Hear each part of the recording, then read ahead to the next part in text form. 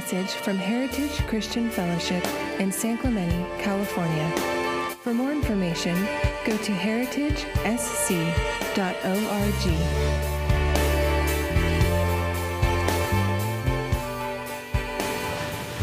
I was originally going to film this on the back patio of the church because the green rolling hills remind me in so many ways of the city of Jerusalem and what it might have been like 2,000 years ago on that first Resurrection Sunday morning. But Mother Nature didn't cooperate, so welcome to our home.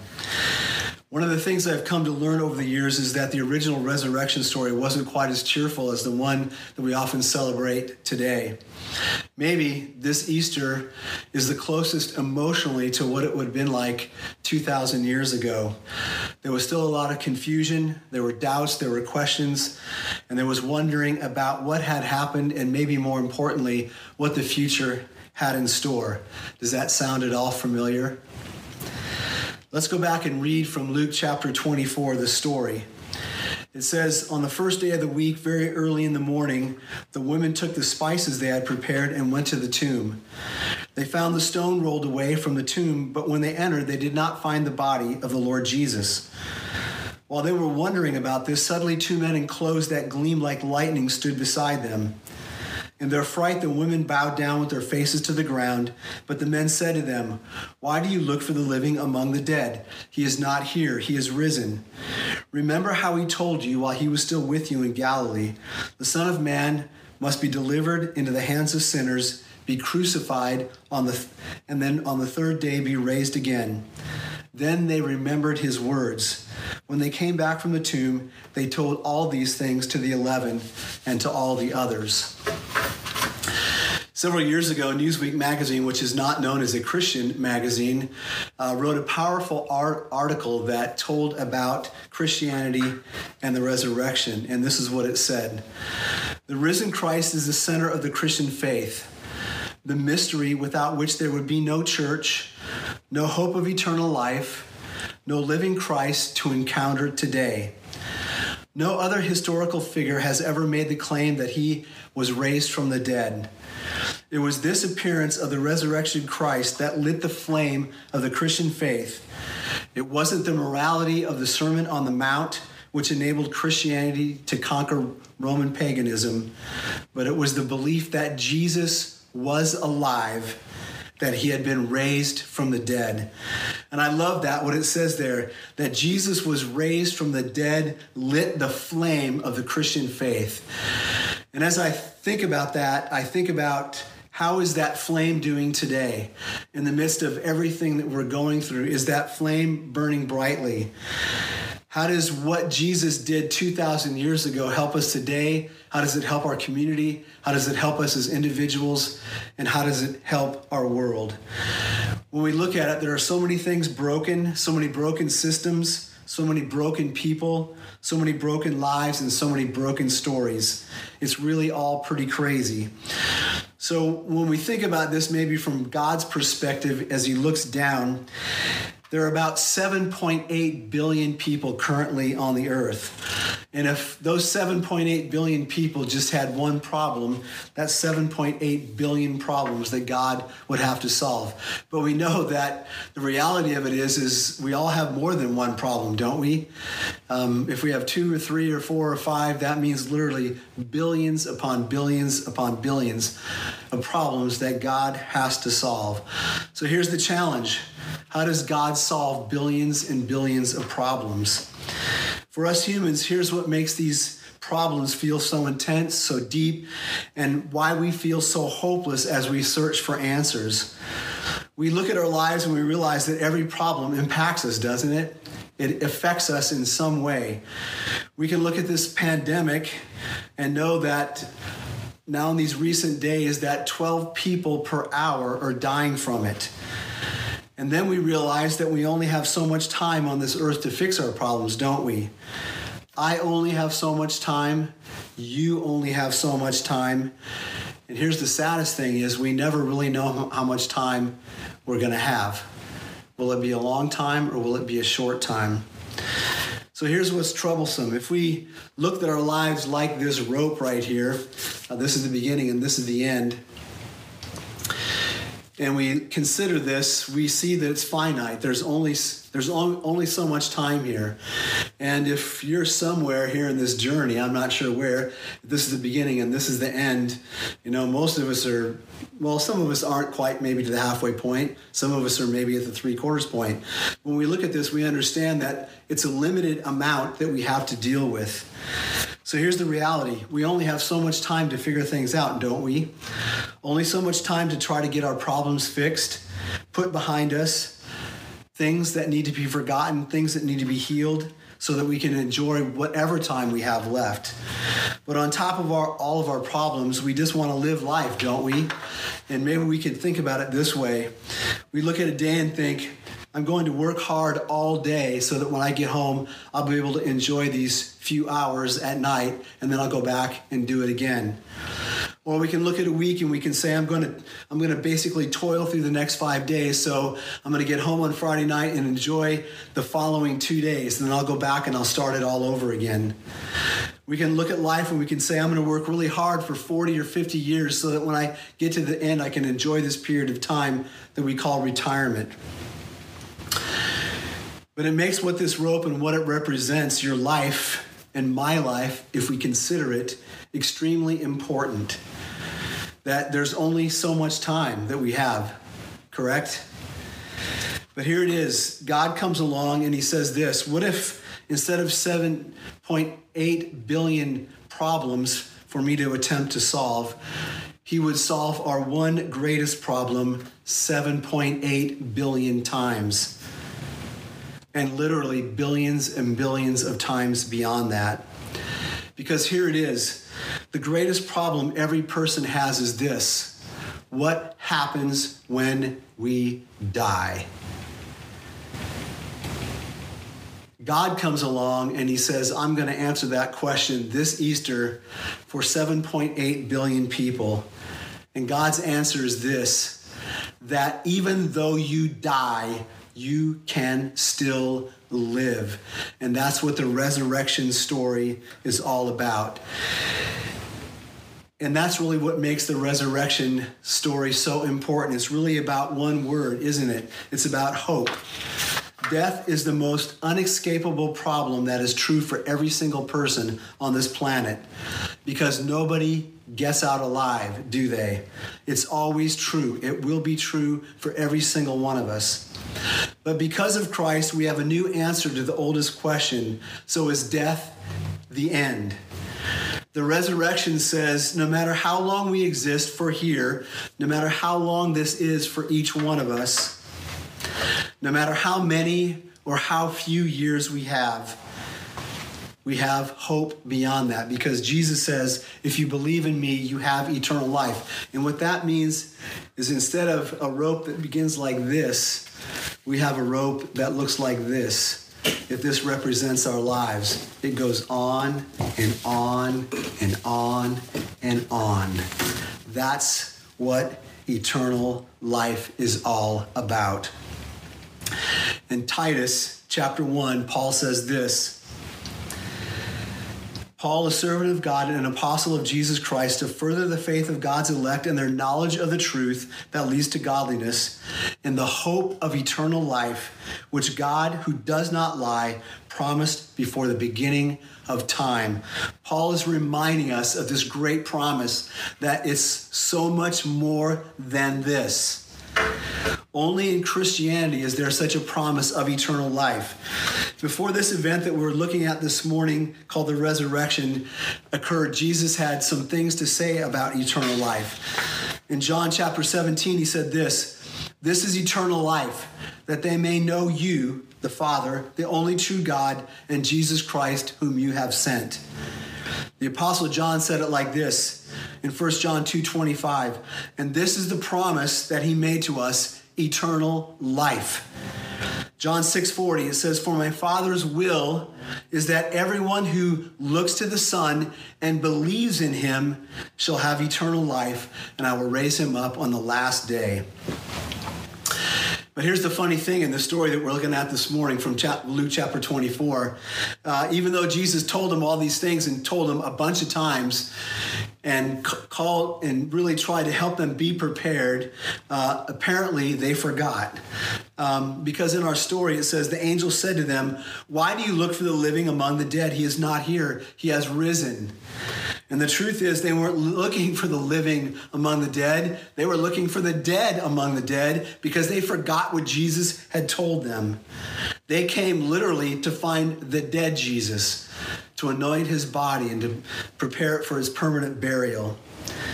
The angel seems to recognize the fact that they forgot, however, because he says in verse 6 of Luke 24, "Remember how he told you while he was still with you in Galilee, the Son of Man must be delivered over to the hands of sinners, be crucified, and on the third day be raised again." And now I want you to listen carefully to this verse, verse 8.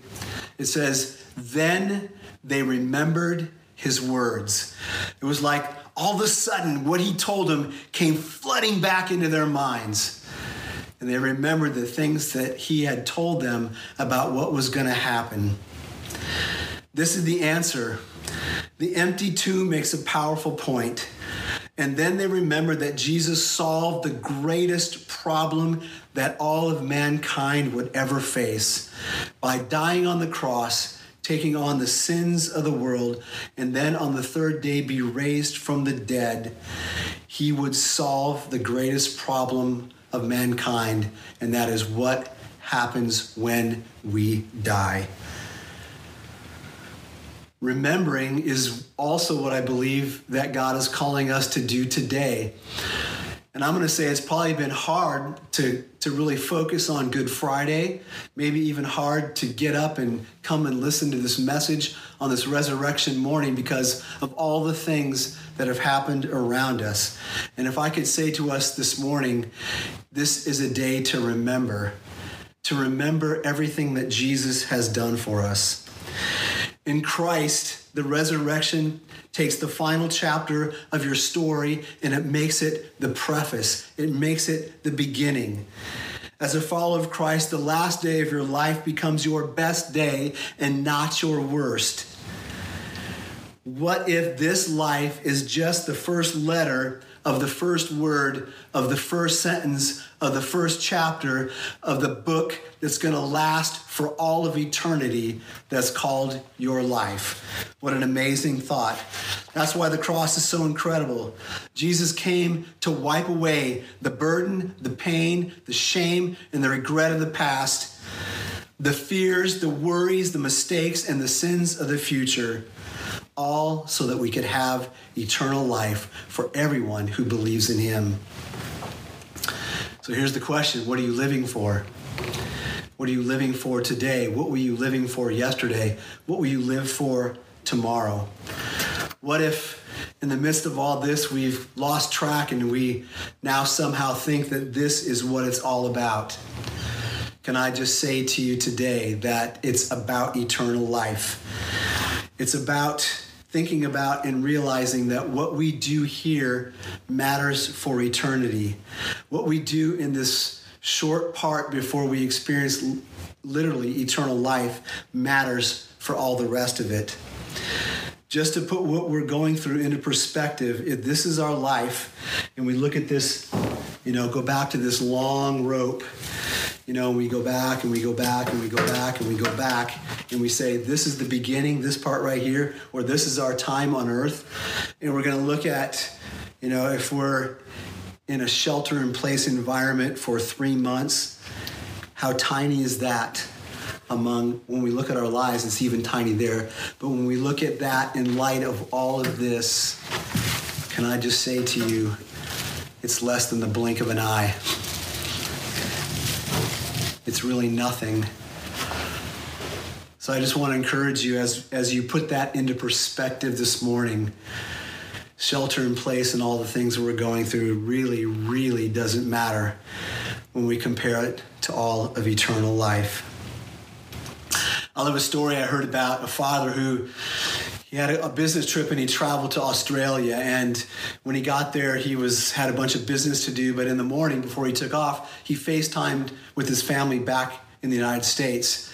And he was with his 2 sons and his daughter, and they were looking at him, and he was out on his balcony and the sun was shining, and they were asking him, like, Dad, it's dark here. How can it be light there?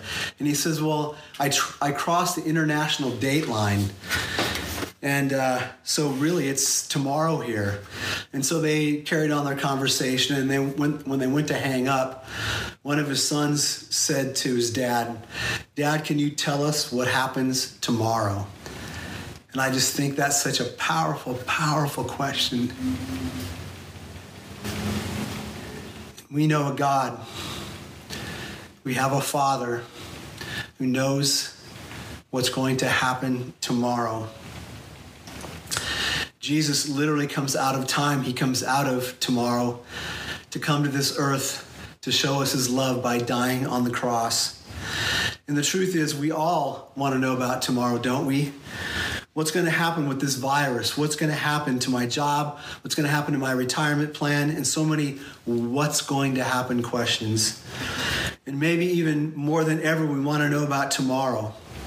And the truth is, whatever happens tomorrow, if we believe in Jesus Christ, in the end, it doesn't really matter what happens tomorrow, because we know that we get eternity when we die. We all want a report from tomorrow, don't we? From someone who has already been there, and that's Jesus. Jesus speaks to us this morning from outside of time. He's already been in my tomorrow, and he's already been in your tomorrow, and he knows all about it. And through the resurrection, he speaks directly to us today about the great future that we have with him in eternity. And he helps us to look forward to that day and that time with hope and with confidence. As Jesus hung on the cross, literally, I could say this, he speaks out of tomorrow. As he hangs between 2 thieves, one of them begins to talk to Jesus and reach out to him. And from out of tomorrow, he's able to look at one of them and he says, truly, I say to you, today you'll be with me in paradise. What a beautiful thought. Jesus knows all of our tomorrows. And here's the most powerful thing, and this is really what we have to keep our minds and our thoughts and our hearts fixed on as we contemplate this Resurrection Sunday. In Revelations 21, it says this, and I heard a loud voice from the throne saying, look, God's dwelling place is now among the people, and he will dwell with them.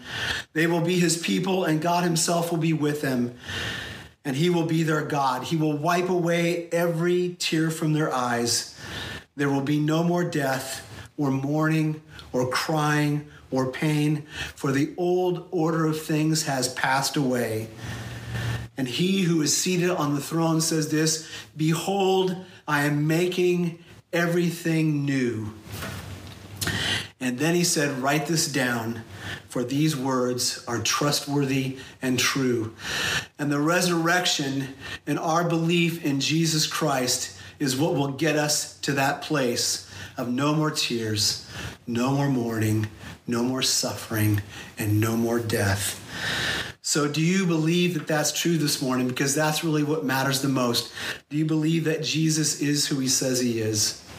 If you do, here's the good news. You don't just get the short rope. You get this. You get eternal life that's going to go on and on and on and on. Amen. Would you please bow with me and let's pray this morning. Heavenly Father, this Resurrection Sunday, God, we aim our hearts to you. We fix our minds on you. And Lord, we're just today reaching out, and we're letting go of that short rope, and we're grabbing a hold of the rope of hope of eternal life and all that you have for us who believe in you. So God, we just say we're so grateful for this morning. We're so grateful for what this day represents.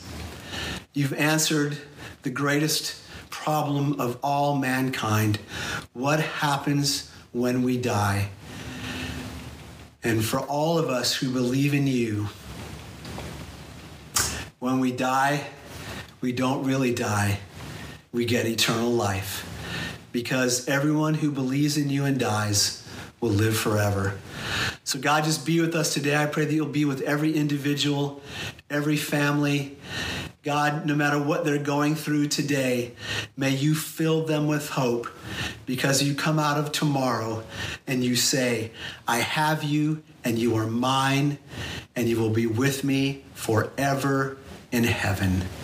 And we pray all these things in Jesus' powerful name. Amen.